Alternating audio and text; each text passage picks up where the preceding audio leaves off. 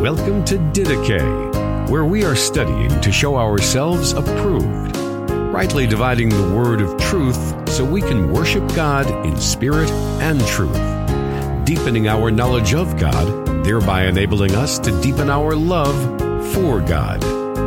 Here is your host, Justin Peters. Even though Jesus was fully God, he completely laid down his divinity when he was on this earth. Completely. So that he could be fully human. Hello, dear ones. My name is Justin Peters. I hope that this finds you and your family doing well today. I want to thank you so much for joining me for this podcast. That was a shocking video, was it not? Robert Morris is the pastor of Gateway Church in Southlake, Texas, in the Dallas area. Robert Morris is Word of Faith. In fact, he is New Apostolic Reformation. Cheyenne is one of the leaders in the New Apostolic Reformation. He's good friends with Bill Johnson, who is NAR. And Cheyenne says this of Robert Morris. He says, even Robert Morris from Gateway Church in Dallas, Texas, has started an apostolic network with Jimmy Evans called the Gateway Apostolic Network. I'm just scratching the surface. I'm just giving you some of the networks here in the United States.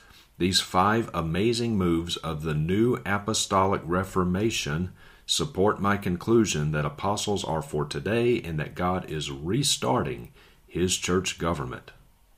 Todd White has been one of the prominent leaders. In fact, for a while, I believe he was even called an apostle there at Gateway Church.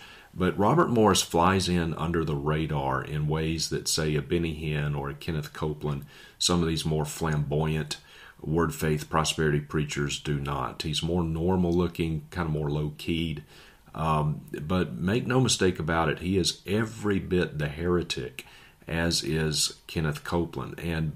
But because he is more normal looking, that makes him even more dangerous in many ways than a Kenneth Copeland. And so I'm going to show several clips from that sermon, from which you just heard. But I'm also going to enlist the assistance of my friend Dr. Mike Riccardi.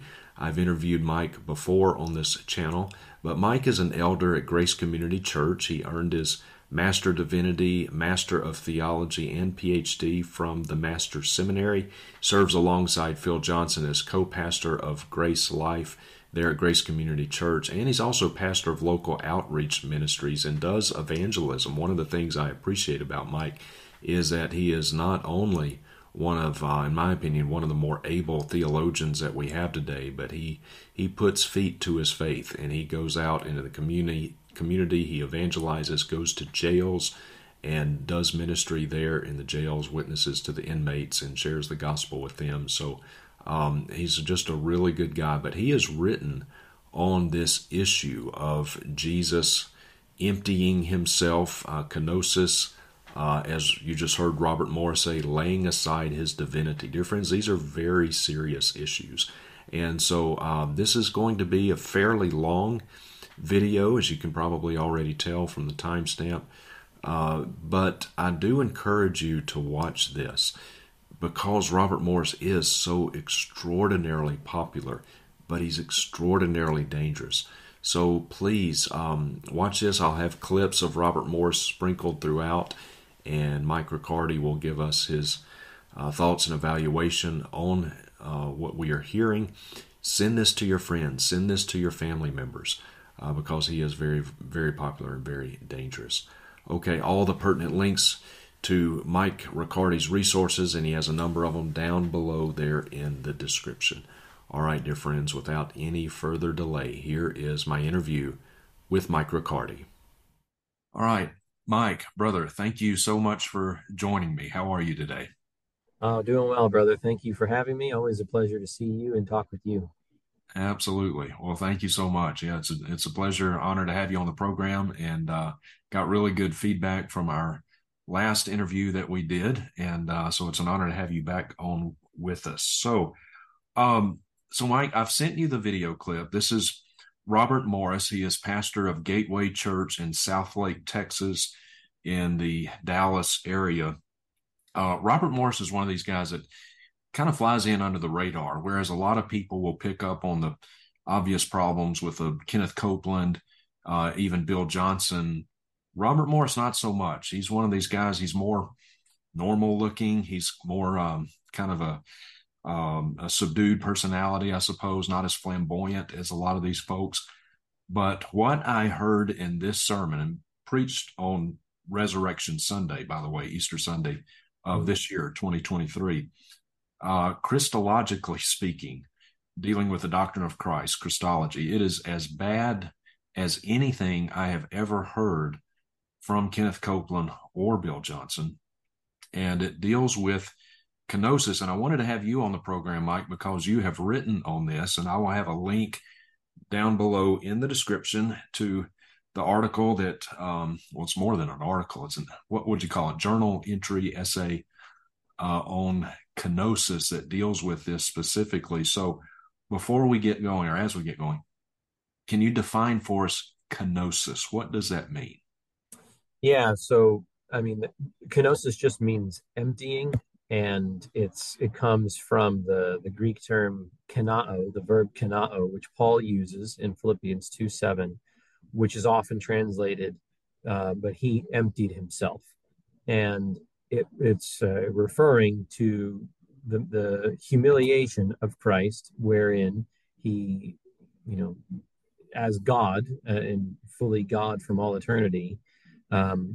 The King James says something like makes himself of no effect, or makes himself of no reputation by becoming a man, by adding the human nature, or assuming, maybe better said, the human nature into personal unity with his divine nature, being born in the likeness of men, being found in appearance as a man. So it's the idea that he has, I think sometimes wrongly, something that goes along with that idea is that it speaks of that which the Son gave up, in that which he emptied himself of. And I think neither of those concepts are inherent in the language, but kenosis really refers to the incarnation of God the Son, whereby he humbly did not insist upon his rights to remain in perfect, flawless, manifest worship of the saints and angels in heaven, and instead took on a human nature with all its frailties apart from sin, and lived as a man among us. Okay. All right.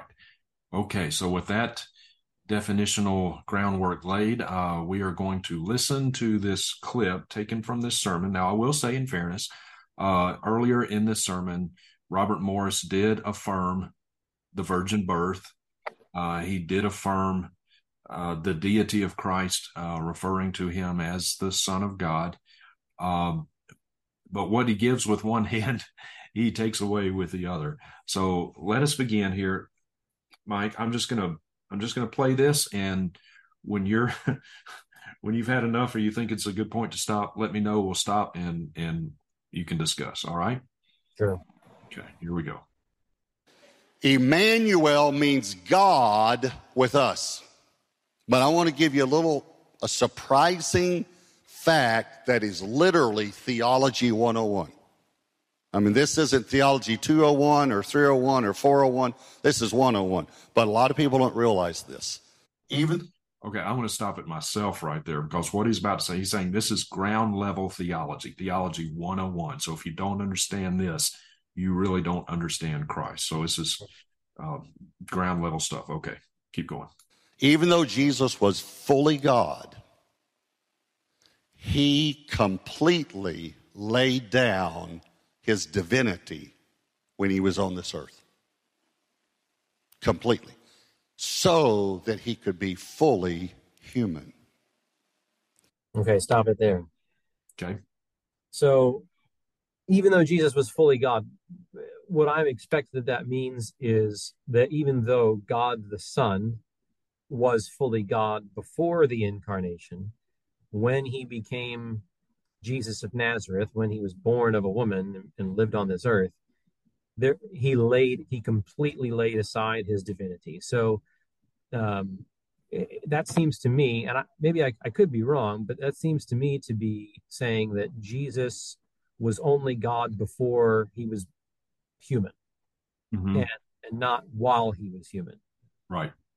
I mean, I don't know if there's another way to take that, but certainly we would expect better. If he didn't mean that, we would expect better precision from a minister of the gospel or a pastor preaching in any place than to let that be ambiguous. Jesus, the God the Son, existing as the second person of the Trinity from all eternity, was indeed God.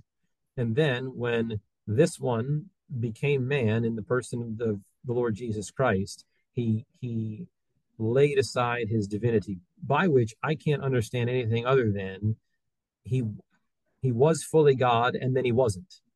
I mean, I Right. don't know if he means to distinguish between God, like he was still fully God and he laid aside his divinity. I don't know what that would mean. So Right. it sounds to me like he was God and then he wasn't, which, first of all, is an absolute utter impossibility, right? It is not possible for God to Stop it. ever not be God. Right.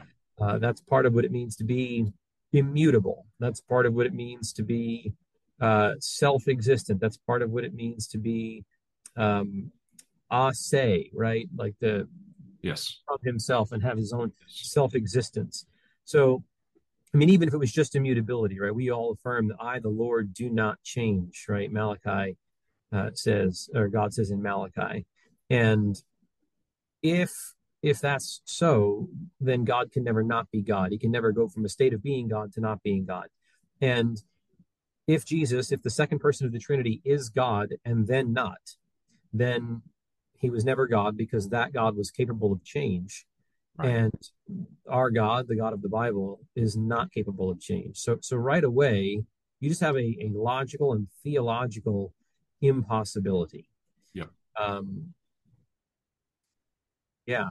So it's kind of mystifying, but I guess that's I guess maybe my first comment. Right. Okay. Yeah. And he said he completely laid aside his divinity, completely. In fact, he emphasized that twice. He used that word twice, completely twice for emphasis. And I don't know how you could say that any more than you and I could say we completely lay aside our humanity. Right. It, And the way that he said, and the reason that he says it was so that he could be fully human. So what you have there is you have an assumption at play in this man's thinking that that it is impossible for someone to be fully God and not laying aside one's divinity, and at the same time being fully human. And mhm. that is simply a an assumption that is unwarranted by Scripture. That is a tacit denial of the possibility of a hypostatic union. And I grant that the hypostatic union of the two natures of Christ, God and man, united in the single person. I grant that that is a mystery and a miracle beyond everything in our ability as humans to conceive, right? How is it that one can be both God who is infinite and human who therefore finite at the same time in the same person? Um, it is a mystery, and nevertheless, it is the consistent confession of the entire church throughout history, as codified in the Council of Chalcedon in 451 A.D. But it's also the manifest teaching of the Scriptures, right? In the beginning was the Word was with God, the Word was God, right? So the Son is God, and that Word became flesh and dwelt among us, not transmuted into flesh, right? Yeah. But added a human nature in addition to his divine nature. And again, I keep using the term added, and I don't mean it differently than the term assumed, right? He took on to himself a human nature, but in no way diminishing or abridging the realities of his divine nature. Um, when Thomas says, "My Lord and my God," Jesus doesn't say, "Well, I was, but I laid that Right. aside," right? Right. No, indeed, and we'll talk more about all of this. But when John even says, "And the Word became flesh and dwelt among us, and we beheld His glory, glory as of the only begotten of the Father, full of grace and truth. What does it mean for the Son to be only begotten Son of the Father? It doesn't mean to be the one who is, begotten in the virgin's womb or conceived in the virgin's womb and born as a man. Only begotten refers to the eternal generation of the Son, where in this another lofty, ineffable, mysterious act, right? There is this self-differentiating act between the persons of the Trinity, wherein the Father becomes the Father of the Son, which is not in time, which is not in a moment. That's why they call it eternal generation. It was always the case that the Father was siring the Son, was generating the personal subsistence of the Son, that he was putting the Son into possession of the full undivided divine essence in this eternal communication of godness, right? It's just this amazing thing. The only one who could be the begotten Son of God must be God himself. Just like if I'm begotten of my Father, I get my nature from him, right? That's why the Pharisees say, when they go to stone him, Jesus says, "For what good work are you stoning me?" And they say, "For a good work we don't stone you." But you're calling yourself the Son of God, making yourself equal with God. So sonship or begottenness is not a title of subordination or submission or obedience. It's a title of sameness of stock, as well as differentiation. So the Son is not the Father. You can say it this way: the Son is not who the Father is, but the Son is what the Father is. His person is distinct, but his essence is entirely identical. So if John says we beheld the glory of the only begotten Son of God, therefore God himself, then the glory that they beheld wasn't one, of somebody who laid aside his divinity. What glory does anybody have who is not God? The only glory there is belongs to God. And for them to say we saw this, and in particular, John will then say in the next chapter, in John chapter 2, verse 11, right, as he turns the water into wine at the wedding at Cana, thus he manifested his glory there, and his disciples believed in him. So the working of that miracle is the manifestation of the glory of the only begotten Son. John says we saw that glory manifest in his divine works, and therefore he is God. And so the notion that it's impossible to be God and man at the same time, with the properties of both natures being unabridged, not mixing, but nevertheless united in one person, that's what the Bible teaches. And it's the Christianity 101 assumption of everybody who names the name of Christ, at the very least since 451, but of course since well before that as well. Yes, indeed. Okay. All right. Ready to keep going? Yeah.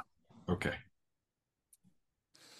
If you want to know how he did the miracles that he did, the Bible tells us he did them by the power of the Holy Spirit and his personal relationship with the Father. That's how he walked on the water. That's how he opened blind eyes. You know what that does for me? It gives me hope. Okay, stop there. Okay. So that is sort of I was foreshadowing this in my reference to John 1:14 and 2:11. I understand the view that says, Jesus so divested himself of divinity or divine privileges or divine prerogatives that he did not act upon his native divine power as Son to do those works which are manifestly divine. He was sort of emptied down to nothing other than a human like you or me. But then, like Moses worked miracles, or like Elijah worked miracles, the Son was full of the Spirit without measure, and by the power of the Spirit, he did his miracles. And that's partially true. I believe it's Matthew 12, 28. If I cast out demons by the Spirit of God, then the kingdom of God has come upon you. So it is true that the man Christ Jesus was full of the Spirit, and that he worked by the power of that Spirit according to his humanity. But just as Scripture attributes the working of divine miracles to the Spirit of God, upon Christ or in Christ, there are other passages which attribute the divine miracles to his native power as the divine Son, like the one that I just mentioned.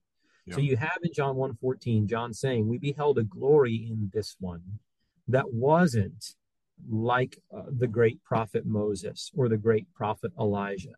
Right. We beheld in this one glory as of the only begotten of the Father, of the divine Son. And that term glory, right, is used then the next time, just a chapter later in John chapter 2, verse 11, where Jesus turns the water into wine at the wedding of Cana in Galilee. And it says in that verse, and I'll pop in the verse just so that I don't mess it up. This beginning of his signs Jesus did in Cana of Galilee, and manifested his glory. And you can remember glory as of the only begotten of the Father, full of grace and truth. And his disciples believed in him. So what you have there is a miracle manifesting divine glory, which is not the glory of the only preceding one from the Father and the Son, right? That's what you would need to hear if it was from the Spirit, the Holy Spirit of God. Eternally proceeds from both the Father and the Son. That's his eternal relation in the Trinity. But the Son is eternally begotten from the Father. And so if you were expecting the grounding for Jesus' divine miracle of turning the water into wine, to say, yeah, it was divine, there was glory in it because the Spirit was working in him, you would expect to have heard, the glory is of the only one proceeding from the Father and the Son, not as the glory of the only begotten from the Father.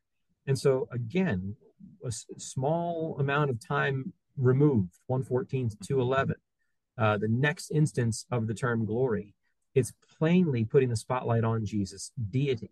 And then it's saying that it's a sign that reveals glory, and which revelation of glory becomes the basis or the ground for the disciples' faith, saving faith in him. Right. None of Moses' miracles was to be a ground of faith in Moses. Right. None of Elijah's miracles was to generate, faith in Elijah. It doesn't say nobody says they believed in Elijah. They believed in Elijah's God, right?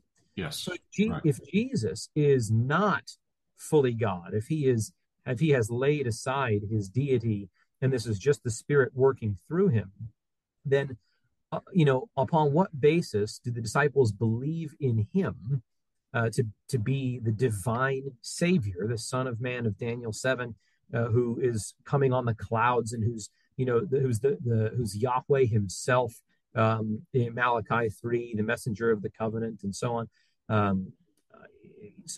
The Lord said to my Lord, right, who is this one who is David's Lord, right? This is somebody who must be Yahweh. Right. Upon what basis can the disciples believe this one to be Yahweh because of the divine glory that is miracle manifested, and not believe that Moses was a divine person or Elijah was a divine person? If they were just Spirit-filled men, and, why is the reaction to their miracles, believe they're God, and the reaction to Jesus' miracles, believe in him as God? Yes. It just doesn't make sense. The right. Bible does speak of both. And here's a key piece. This really is theology 101. It's something called the communication of the properties. So that refers to the fact that when we say that Jesus is fully God, fully man, hypostatic union of both divine and human natures concurring in the one person, without confusion, without separation, without change, without division, what we're saying there is Jesus is not less God because he's man, nor less man because he's God. He doesn't divinize his humanity, and he does not humanize his deity. Two whole, perfect, and distinct natures concurring in one person without mixture. And therefore, what you're going to get is you're going to get statements about Jesus that are predicated of his humanity in some cases and of his deity in other cases. So, for example, in Acts chapter 20 and verse 28, Paul tells the Ephesian elders at Miletus in his farewell address to them, shepherd the church of God, which he purchased with his own blood. The church of God, which he, God, purchased with God's own blood. You say, no, wait a second there. God is an eternal spirit. He is without body, parts, or passions. He is incorporeal. God has no blood, right? So what in the world? God purchased the church with his own blood. Well, it's true to say that God, qua God, has no blood. But when you consider that Jesus is God and that Jesus is man and so has blood, you recognize what Paul's doing there. He's making a predication about the one person Jesus, at first according to his deity, he is God, and then according to his humanity, he has blood. Yes. So the fact that those two things can exist together undermines this preacher's statement that he had to lay aside his divinity in order to be fully human.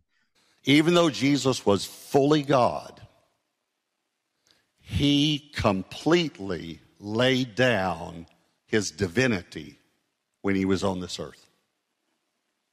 Completely. So that he could be fully human. No, only fully human people have blood. And that one who had blood was also fully God.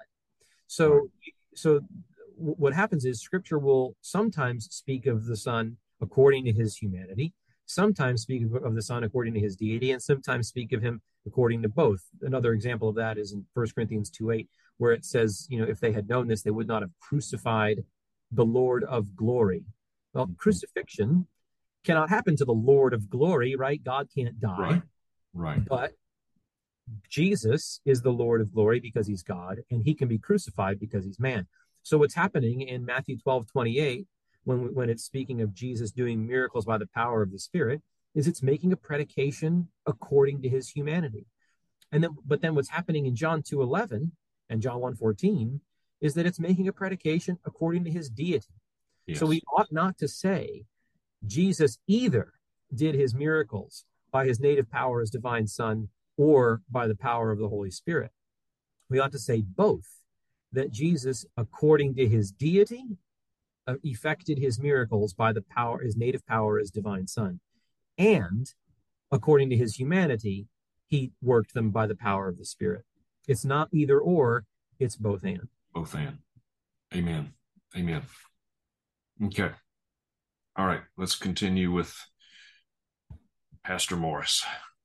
And let me just prove it to you in Scripture. Philippians 2 verse 7 says, he gave up his divine privileges. He took the humble position of a slave and was born as a human being. And okay, stop there. Okay. So, that is just a horrendous translation of Scripture. That's the New Living. New Living. I was going to say, I don't know what he's using there, but I don't know what that is interpretation more than translation. I understand that there's always a degree of interpretation and translation because languages aren't one-to-one, but that's taking some liberties that belong in a Bible commentary, not in your Bible purporting to be the very words of God. Philippians 2:7 does not say he gave up his divine privileges. My goodness. It says, but he emptied himself. So Philippians 2:6. Christ, have this attitude in yourselves, verse 5, which was also in Christ Jesus, who, though existing in the form of God, in the very nature of God, did not regard equality with God a thing to be grasped, but, here's 2:7, but emptied himself, ala heuton ekenosen, right? So that is not gave up his divine privileges. Yeah. Now, this involves us in a study of the verb kanao and how it's used. Interestingly, wherever the term, I guess I'm trying to figure out what not to say, what to leave out. I think the basic thought is when we hear the term emptied, we often think of, okay, I've got this vessel here, and it's full of something, and I'm going to pour it out, and I'm going to empty it. That is not this word kenao. There is a word in the New Testament that is used for that kind of thing, and it's the verb ekeo, and it's used. I think it's Romans 4:14, right? So Paul is talking about Abraham and circumcision versus righteousness, faith before circumcision. Abraham was justified before there was a law, and so therefore circumcision is not necessary. And he says in Romans 4:14, for if those who are of the law are heirs, faith is made void and the promise is nullified. Faith is emptied, kekenotai. Okay, same word, just a different grammatical conjugation. So when we read that, we don't think, okay, of what was faith emptied? Like faith is made void and the promise is nullified. The point isn't that there was faith that was a vessel and something was poured out of faith. Right. So that's not ekeo. That's the other version of kenao. What am I thinking of ekeo? Oh, in Romans 5:5. That's right. I knew it was in Romans. As opposed to Romans 5:5, hope does not disappoint because the love of God has been poured out within our hearts through the Holy Spirit who is given to us. So there's the verb ekeo, referring to the idea of the love of God shed abroad or poured out into our hearts. But kenao is not that verb. Kenao does what I just mentioned in Romans 4:14. It speaks of to make void, to nullify, to make of none effect. And again, that is how the King James translates it, but made himself of no reputation. That's a bit of a freer translation as well, but it captures the proper sense of the verb kenao. Wherever the verb kenao is used in the New Testament, it's used in that figurative sense of nullifying oneself. So the text does not say that Jesus emptied himself of something. It does not say he poured something out of himself. Notice the direct object of the verb ekenosen is the word heauton, himself. Jesus didn't empty himself of something. He emptied himself. He nullified himself. He made himself of no effect. He embraced shame as opposed to glory, as opposed to manifest worship of saints and angels in heaven. And the question is, what was that? How did he do that? By what act did he nullify himself? And the answer is in the next words, right? Morphein dulu labon, taking the form of a slave. That labon, that's a participle, and it's a participle of means. Okay, he emptied himself. How? By taking the nature of a bondservant, assuming to himself the nature of a human being, being made in the likeness of men, being born as a human being. So that is just a fundamental mistranslation, misunderstanding of the grammar of the New Testament text. It's an interpretation that is not warranted. You could say he laid aside his privileges or gave up his privileges only in the sense that the Son never deserved to know what it was to feel hungry. He never knew what it was to feel sadness or sorrow. He didn't deserve that. Right. He certainly didn't deserve to have people spit in his face or whip him or beat him or accuse him of falsehood and betrayal or be betrayed. Right. These are all things that he experienced as a result of uniting humanity to his deity and living as a man to accomplish our salvation and pay for our sins. You could say, therefore, he laid aside those privileges. But it's not the case that he laid aside his deity. I mean, for crying out loud, Colossians, 1, I think it's 16, says, for by him all things were created, both in the heavens and on earth, visible and invisible, whether thrones or dominions or rulers or authorities. All things have been created through him and for him. He is before all things, verse 17, and in him all things hold together. That's something that is true of the divine Son as divine Son. And so if he is holding all things together by virtue of his deity, right? Hebrews 1:3, he sustains all things or upholds all things by the word of his power. Right. Well, does he stop doing that when he becomes man? No, that would be to stop being God, and God can't stop being God. So that means at the same time as that God the Son is a weeping baby in the arms of Mary, sustained by the nutrients of her own body, he is at that same moment, according to his deity, sustaining Mary, such that if he doesn't give the word, she disintegrates into nothing. He upholds all things by the word of his power. Exactly. So the not those divine privileges. He hasn't laid aside the divine privileges of actually being God. He's laid aside, perhaps you could say, the privilege of being unencumbered by the assumption of a human nature into unity with his divine nature. Yeah. Okay. What an awesome God we serve. Amen. Okay. All right. Let's continue. Then to show you how he did miracles, watch this, Acts 10:38. And you know that God anointed Jesus of Nazareth with the Holy Spirit and with power. Then, after he was anointed, Jesus went about doing good and healing all who were oppressed by the devil, for God was with him. Even though he was God, he laid down his Godhead.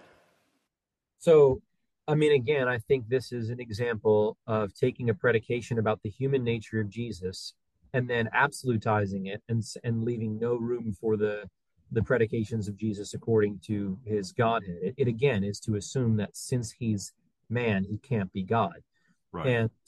And I've talked about this already. Later on in the book of Acts, Paul is going to say the Church of God with his shepherd the Church of God, which he purchased with his own blood. And so you've got predications of both. So yes, I think that you can speak. So we know that we're talking about Jesus according to his human nature here. He's called Jesus of Nazareth. Yes, God did anoint him with the Holy Spirit. The Spirit of God was in the Son of God, without measure, other texts say. And yes, he went about and doing his miracles because God was with him. But that's only to say that that's a predication of his human nature, and he was more than his human nature when he became incarnate.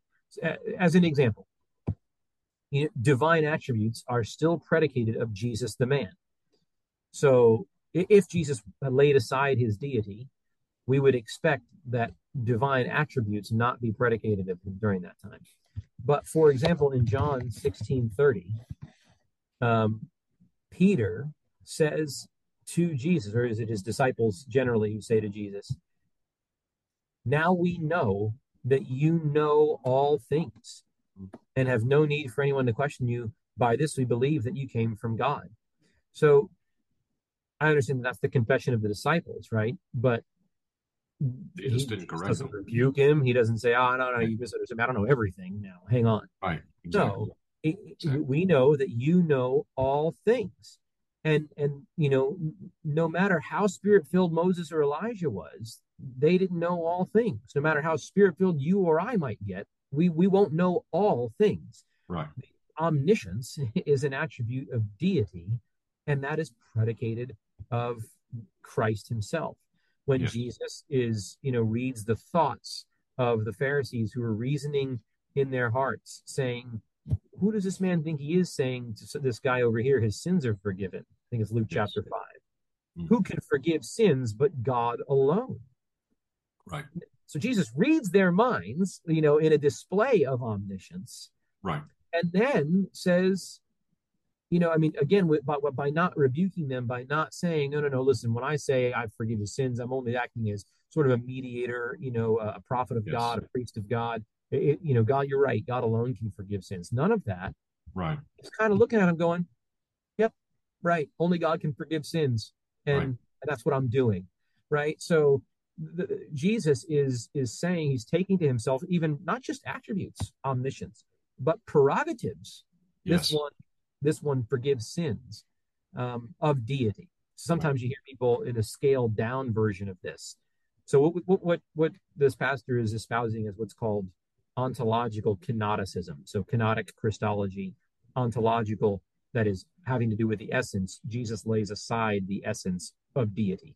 Yes. But sometimes, even within evangelical circles, you hear of functional kenoticism, and people will say, oh, he gave up his divine prerogatives. Well, not that one, right? Not the prerogative, as we said before, of sustaining the cosmos, not the prerogative of forgiving sin, not the prerogative of laying down his life of his own accord and taking it up again, right? These are all manifestations of the prerogatives of deity. So to say, oh, Acts 10:38 says he went about in the power of the Spirit, yes, nobody is saying that because he's God, he isn't man and didn't go in the power of the Spirit. Right. It is to say that in addition to his going about in the power of the Spirit according to his humanity, these other predications of Jesus in the same New Testament require us to say that those things are predicated of his deity and that the one doesn't rule out the other. He is fully God and fully man, 100% at the same time, perfect in godhood and perfect in manhood. Right. One person, two natures, two distinct natures in one person. Okay. All right. Let's continue here. Divinity. He became a human. This encourages me, but it also causes me to respond to the message I shared 2 weeks ago, where we need the anointing of the Holy Spirit. And to ask you this question, if Jesus himself needed to be anointed by the Holy Spirit to live as a human in this fallen world, how much more do you and I need the anointing of the Holy Spirit? And you can stop there. Yeah, of itself, right? I don't disagree. If Jesus needed to pray, how much more do you and I need to pray? If Jesus needed to retire to be alone with his Father and meditate on the truth of Scripture and to, how much more do you and I? If Jesus himself combated the temptations of Satan in Matthew and Luke 4 with "It is written, it is written, it is written," how much more ought you and I have Scripture at our fingertips to battle the temptations of Satan? Amen. Jesus was indeed fully human. And so, yeah, he was the one anointed with the Spirit beyond measure. And therefore, I must seek, that very same anointing of the Spirit. But understand what that anointing of the Spirit is for us, right? Romans 8:9. If anyone does not belong to Christ, or let me not butcher it, right? Romans 8:9. You are not in the flesh, but in the Spirit, if indeed the Spirit of God dwells in you. But if anyone does not have the Spirit of Christ, he does not belong to him, which means if you do belong to Christ, you do have the Spirit of God. 1 John 2 speaks of the anointing that you have all received, the Spirit of God who dwells in you, such that we need no one to teach us like a sort of an elitist, Gnostic level sort of elite teacher. No, we have the Spirit in us that testifies to the truth that he himself has inspired in his own word. So, yeah, I want to seek the anointing of the Spirit, but I only get that in Jesus. And so if I'm to get the Spirit, I must believe in the anointed one, the Messiah, the Lord Jesus Christ. And when I do, I'm baptized, into or by the Holy Spirit of God into Christ and sealed with him or in him, Ephesians 1:13, with the Holy Spirit of promise. So, in principle, I don't disagree with that notion, given that Jesus is human and needed the Spirit of God, and given that we are human and lesser than Jesus in so many ways, and the fact that we're sinful and he's not. If he needed the Spirit to anoint him, so do we. Agreed. Mm-hmm. But Jesus is not just human, and therefore he is divine Son by nature and is acting in the attributes and prerogatives of divinity all throughout his incarnation. And that is not us. And not only that, but, in demonstrating that he is king. So a lot of this is going to get used to then say, well, since Jesus was no more than a man and you're no more than a man, we can do the same kinds of things that Jesus can do if That's indeed right. We're full of the Spirit and all these sorts of things. And then they make full of the Spirit not a fact of Christian conversion that's common to all believers, which is, right. But they make it this subsequent, experience that is manifest in speaking in tongues and all these things. And so it tells us to seek something that we don't have and shames us that if we can't do the kind of miracles that Jesus is doing, raising the dead and all these things, that therefore we must not be filled with the Spirit and we're a second-class Christian. That is demonic, right? That is the very thing that Satan, the accuser of the brethren, would love to do for people, is to hamstring them in this hamster wheel of introspection and looking to myself as to why is it that I can't get the Spirit and do these miracles like the God-man did. There must be something wrong with me. And, oh, if I listen to this teacher or send him money, maybe I'll get that Spirit or something like that. It's demonic to make a precious sheep of Christ's flock think that he is less than because he can't do something that God has not given him to do, right? Jesus is the unique Messiah, the King, who brings the kingdom with him, and therefore must indeed display these unique works of God alone to say, I am the one, the coming one, the one who is to come into the world, the promised Messiah. I am the one, who was going to finish transgression and seal up prophecy, right? Like, this is me.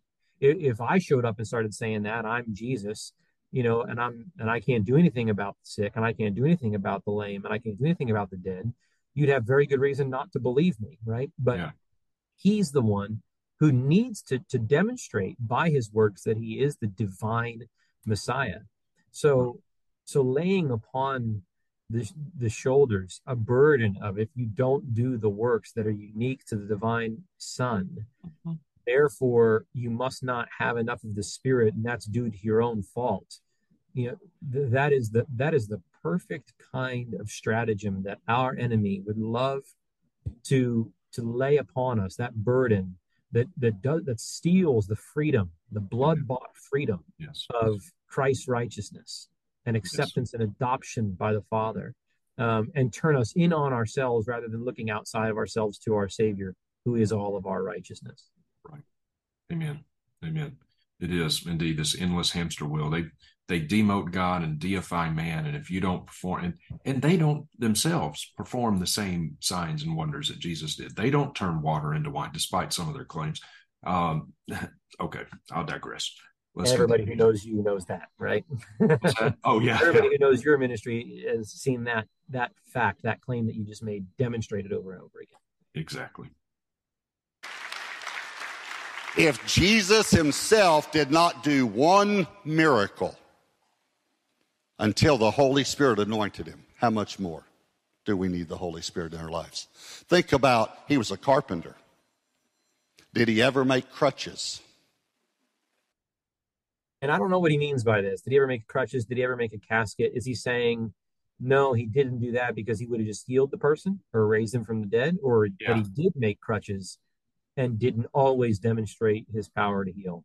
Yeah, I know. That's a bizarre thing. I don't know what he's saying. If the latter, we know he didn't always demonstrate his power to heal. It says things like he didn't do many miracles here, right? If he means the former, I don't see any reason to assume that nobody in Israel died while Jesus was on earth, right? Like, at the very, that's just an argument from silence. And what would that prove? I mean, certainly later on, when it comes to, Jesus's disciples who did in fact do miracles, right? Paul, in speaking to Timothy, tells him to take some wine for his stomach. He doesn't say, let me zap you free of your stomach ailment. Trophimus sick. Right. Yeah. So if that's the case, then, okay, well, Paul's not Jesus. Yeah, but Paul is, he is the apostle to the Gentiles. He is the one, who has taken this gospel all around the world. The fact that he, if there's somebody, certainly I'm not above the apostle Paul. If there's somebody who's next in line to Jesus, it's the apostle Paul. And if he could do miracles elsewhere, why would he not be doing them later on? The notion that Jesus would never allow somebody who was burdened with some sort of affliction persist in that affliction is just an argument from silence. I don't know how it advances his point at all. Right. We probably never even thought about it. Did he ever make crutches for a little boy he could have healed? Did he ever make a casket for someone he could have raised from the dead? Yet he was waiting, the Bible says, until the fullness of time to manifest. So I told you he did miracles two ways, by the power of the Holy Spirit and by his personal relationship with God or with the Father. Watch this, how he raised Lazarus from the dead. Many people miss this. John 11, 41 and 42. Then they took away the stone from the place where the dead man was lying, and Jesus lifted up his eyes and said, Father, I thank you that you have heard me, and I know that you always hear me. But because of the people who are standing by, I said this, that they may believe that you sent me. See, this whole... Yeah, okay. So either by the power of the Spirit or by relationship with the Father. So that's interesting to me. So would he say that there are miracles that Jesus did not do by the power of the Spirit, but by his relationship with the Father? Yeah. If so, that means that Jesus is this one who is full of the Spirit without measure, is sort of tapping into the Spirit's power sometimes more than others. Yeah. The problem is the Holy Spirit indwells him, at all times. Is he anointed or not? Is he sometimes more anointed than other times? Right. The text never gives us reason to believe that. And then the relationship with the Father, in other words, he prays to God and God heals him. But again, right? Again, that's a predication of Jesus' humanity, and Jesus is flat out saying, "I'm doing this. I'm asking you this, because I want to demonstrate to these people that I am from you, that I am not some sort of rogue or phony, right? But that I am from God Almighty." Yeah. And then I'm just thinking of like just a few chapters later, rather, in John chapter 14, where Jesus is talking with Philip, and Philip says, "Show us the Father." And Jesus says, "Have I been so long with you, and yet you've not come to know me, Philip? He who has seen me has seen the Father. How can you say, 'Show us the Father'? Do you not believe that I am in the Father, and the Father is in me?" That is not a statement that is purely concerning Jesus' humanity. Maybe if he had said, "The Father is in me," and that's it, right? That means I'm sort of filled with the Father as a divine teacher. But Right. to say that I am in the Father and the Father is in me is the doctrine of perichoresis, right? It's the doctrine Right. of the mutual indwelling of the persons of the Trinity with one another. The fact for Jesus to say, "I am in the Father and the Father is in me. If you've seen me, you've seen the Father." Moses isn't making a claim like that. Elijah's not making a claim like that. Right. And then he says, "The words I say to you, I did not speak from myself." The text says, "of my own initiative. I don't speak from myself, but the Father abiding in me does his works." So, and then he'll say, "Believe me that I am in the Father and that the Father is in me," which is equivalent to saying, "Believe that I am God," because nobody else is in the Father and the Father in them. "Otherwise believe because of the works themselves." So what is he saying? He's saying the works that I'm doing are legitimate grounds for you to know that I am God, that I am in the Father and the Father is in me, that there's such an equality of the two of us, that I don't work of myself, I work from the Father, which is language that is reflective again of that eternal generation, that eternal relation of godhood from Jesus. Jesus is God from the Father. He is the only begotten from the Father. And so he's saying, just as I was begotten from the Father from all eternity, so also I work from the Father in the mission of my incarnation. So Jesus' quote unquote relationship with the Father is not something like, well, my relationship with the Father is I can ask him for things and he'll give them to me. Jesus' relationship with the Father is I am in the Father and the Father is in me, and he does works in me that identify me as an object of faith for God's people. I am not an object of of faith for God's people. You ought not to believe in me, right? The angel says, "Get up, don't worship me," right? Jesus receives that worship and is happy to be called the object of the faith of God's people. Right. Okay. Whole thing about God with us, let me just go a little bit further with it. God did not send someone to redeem you. He came himself to redeem you.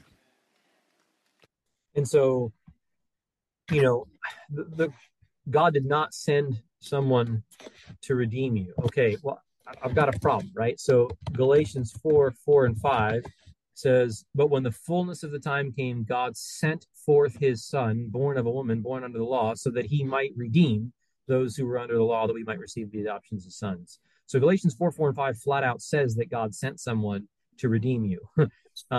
Now, God came to redeem you. Yes, God came.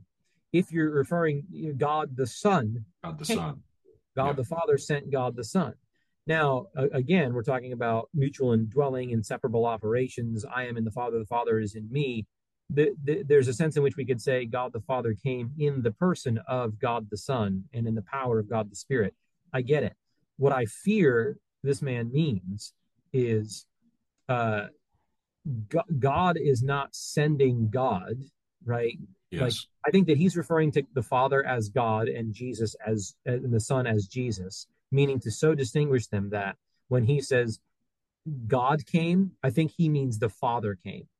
Yeah. And I think that he means the Father came by means of the mediation of this merely human Jesus, this once divine, but having laid aside his privileges, Jesus, in whom the Father works. Right.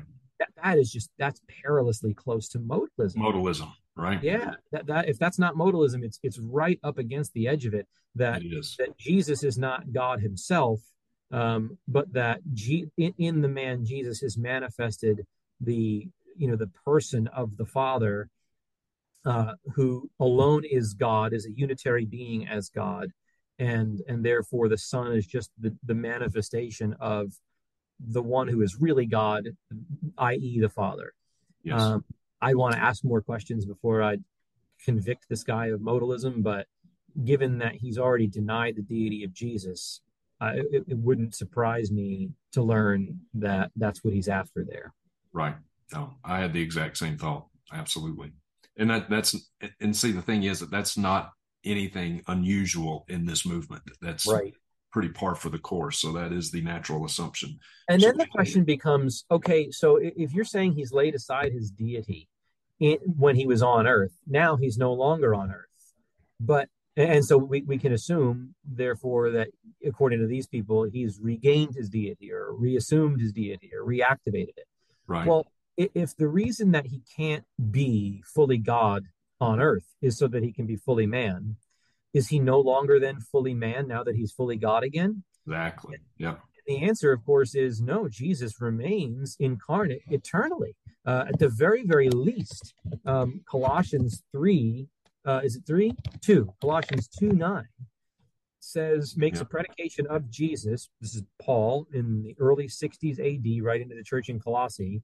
For in him, that is Christ, all the fullness of deity dwells, present tense, in bodily form.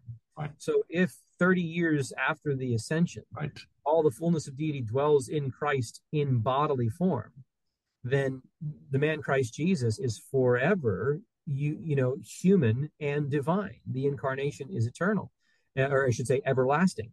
Right. And that means that you've got canonic Christology has a problem there in saying, well, why then? Either you've got to deny the plain teaching of that text and so evince yourself a heretic, right? Or you've got to say that Jesus is human and divine in heaven, and that poses no problem to each other. Like his humanness poses no threat to his deity. But then you've got to answer then, well, why do you assume that his being fully human in his state of humiliation would be a threat to his deity? Why couldn't he be both then if he's both now? Yeah. And there's no answer to that. Right. Absolutely. Okay. I think we have just like 6 seconds left, so we'll finish it out here. God didn't send someone with a message. He came with a message. Yeah. So just that's the end. So just wrapping up there. So God sent someone with a message, and God came with a message, right? That's the whole point of one God, three persons, is that God, Jesus is both the same what as the Father, but a distinct who than Yes. the Father. And so God came and sent someone. Yes. Indeed. Indeed. Okay, Mike. So as we wrap up here, so what are I know how I would answer this. I'm pretty sure I'll answer it the same way. Are we dealing here with minor differences here on person of Christ, or is what we just heard objective Christological heresy? I mean, certainly the latter. There's not even a question. That is not Christianity. That is paganism with Christian dress, Yes. language wrapped around it. If that's not heresy, nothing is heresy. There's no such thing as heresy if that's not it. That is a Exactly. violation of the oldest, most ancient confessions and creeds of our faith. Nobody throughout the history of the church would have recognized that as Christianity. They would have identified that as such a deviation as to be, in certain times in history, excommunicated from, expelled from a city, and Right. maybe even punished by some sort of capital punishment. I'm not advocating for that. I'm just saying that's Right. how plain it would have been to Yes. those in those days. Right. And look, I understand that these things are high and mysterious and holy, and they're beyond our comprehension, but let not many of you become teachers, for as such we will incur a stricter judgment, right? You can't, I'm not ready to say, I'm not ready to make a referendum on the guy's soul. He could be just badly mistaken and misled. But then to assume the mantle of a pastor, of a Yeah. teacher, and teach these things, uh, that is a wolf objectively, Right. and he's leading God's people astray. Yes. So, yeah, Yeah. That is a wolf. That is a wolf. Manifestly unqualified from being in the pulpit, correct? Manifestly unqualified from being in ministry. that's right. I would even say permanently. I think when you're at that level of teaching heresy as if it were truth, and you don't know enough to know that that's the case, that's a level of reproach. That's a level of lack of aptness to teach that Yes. the First Timothy 3 says is required for elders. And the proper thing for that man to do is to step down, is to Yes. repent of the heretical statements, to be Yes. quietly study the matter and learn the historic Christian faith, the biblical Christian faith, and content himself with being a student of the word under qualified leadership for the rest of his days. He does not need to be in a pulpit. Yes. Amen. Amen to that. And it's not coincidental that Todd White has been a guest preacher at his church. In fact, I believe Todd White even served for a time. This is the leg lengthening Todd White. Mm-hmm. For served as a time as an elder at Gateway Church, and there's a close connection there between. And Todd White teaches the exact same Christological error as what we just heard from Robert Morrison. Jesus healed the sick. He didn't do what he did as God. He did what he did as the Son of Man, possessed by God. When he came to this earth, he had to humble himself, become a bondservant, was tempted at all points, yet without sin. The Bible says it's impossible for God to be tempted. So what he's saying is he's so limited himself, and he was just like you and I. He became the Son of Man, born of the Virgin Mary, fully God and fully man, but laid his divinity aside while he was on this earth so that he could model what a Christian life would look like when you're fully possessed by God. And I would say that when you say you can't make a judgment on the man's soul, I think you and I would both agree.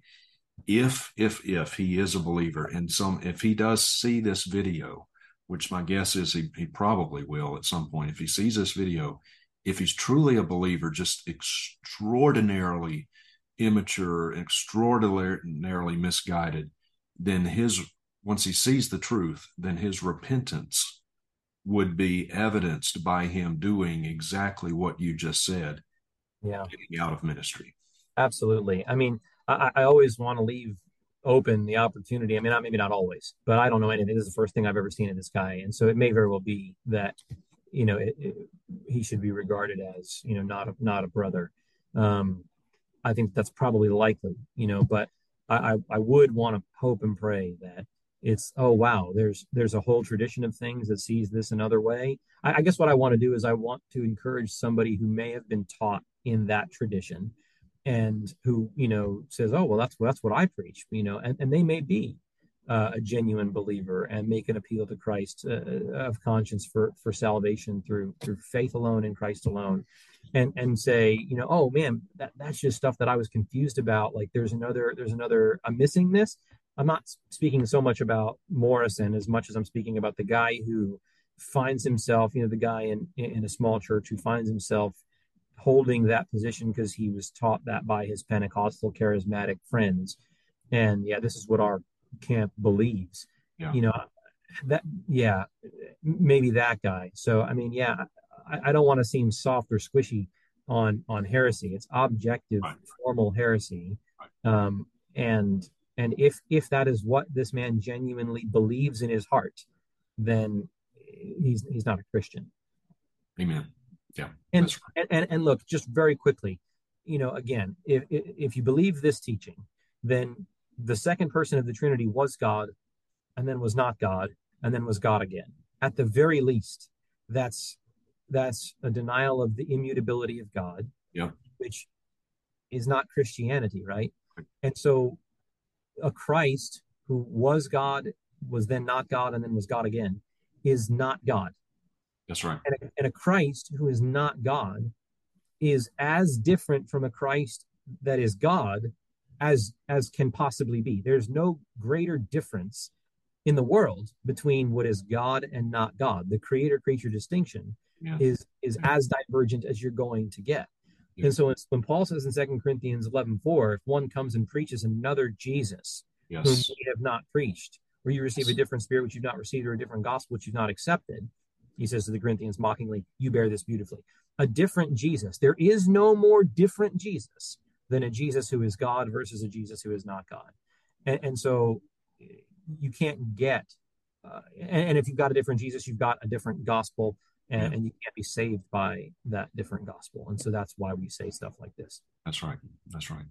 And that's why I tell people all the time that it's not enough to just quote, believe in Jesus, because Mormons believe in Jesus, Jehovah's Witnesses believe in Jesus, Muslims believe in Jesus, but they don't believe in the right Jesus.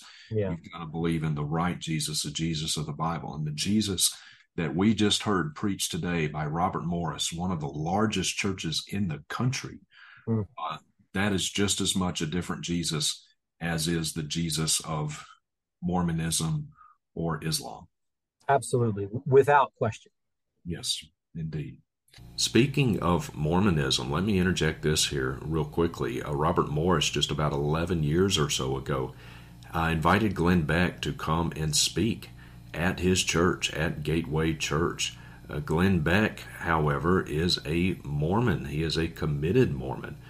He's, I'm sure, a very nice guy. He shares my conservative political convictions, but he is a Mormon and is therefore not a Christian. But watch this clip of Robert Morris as he's introducing Glenn Beck. I'm going to share with you just a moment. Before I do, I told you last evening, Glenn Beck is here, and I've met with Glenn on a couple of occasions.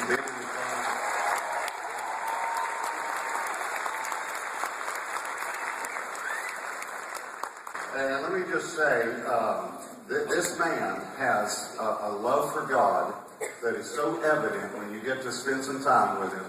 Dear friends, there you just heard Robert Morris affirm Glenn Beck as a Christian, a man who loves God. Glenn Beck is a Mormon. He emphatically does not love God. He loves a false God. He loves an idol, not the God of the Bible. In Mormonism, God the Father, was a man who himself had a father, and he was just a man. And now he is an exalted man who lives on the planet Kolob with his wife, spirit wife. I mean, this is a cult. Mormonism is a cult. So I have no doubt that Glenn Beck is sincere, but sincerity is not the issue. Truth is the issue. And so on top of everything we've said today, here is yet another reason why Robert Morris is unqualified and disqualified from being in the pulpit. Mike, thank you so much, brother, for helping us walk through these issues and looking at this. I think this will be immensely helpful for a lot of people. Robert Morris is one of the most popular preachers in the country, and arguably one of the more popular preachers around the world. His international ministry was certainly one of the most popular here in the United States. And as I said, he flies in under the radar a lot more readily than someone like a Kenneth Copeland does. And yet what we just heard, every bit as dangerous and heretical as Kenneth Copeland, one of the most obvious heretics and charlatans ever to disgrace the name of Christ. Right. So Mike, as we close, brother, where can we get some more research? What do you have available for people? You've written some books and articles. Where can people get more of your preaching and teaching resources? Yeah, well, for just me in general, my sermons are available at thegracelifepulpit.com, thegracelifepulpit.com, and also on the Grace Community Church website, gracechurch.org. I've written a couple of small books, one called Sanctification, The Christian's Pursuit of God-Given Holiness, and another one called The Forest and the Trees, sort of basic biblical interpretation. And both of those are available through gracebooks.com, and you can find links to those on my Twitter account. It's my pinned tweet. And then just recently published a book called To Save Sinners. It was my doctoral dissertation on the extent of the atonement. Yeah, that's published by Whitfenstock. You can get that on Amazon or directly from the Whitfenstock publisher's website. And with respect to what I've written on this topic in particular, I've got a couple sermons on Philippians 2. You could always go to there at the Grace Life Pulpit and see them.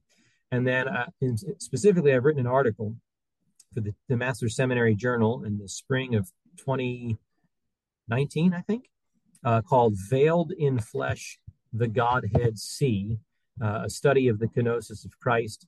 That, of course, is a line from the Christmas carol, Hark the Herald, spring 2019.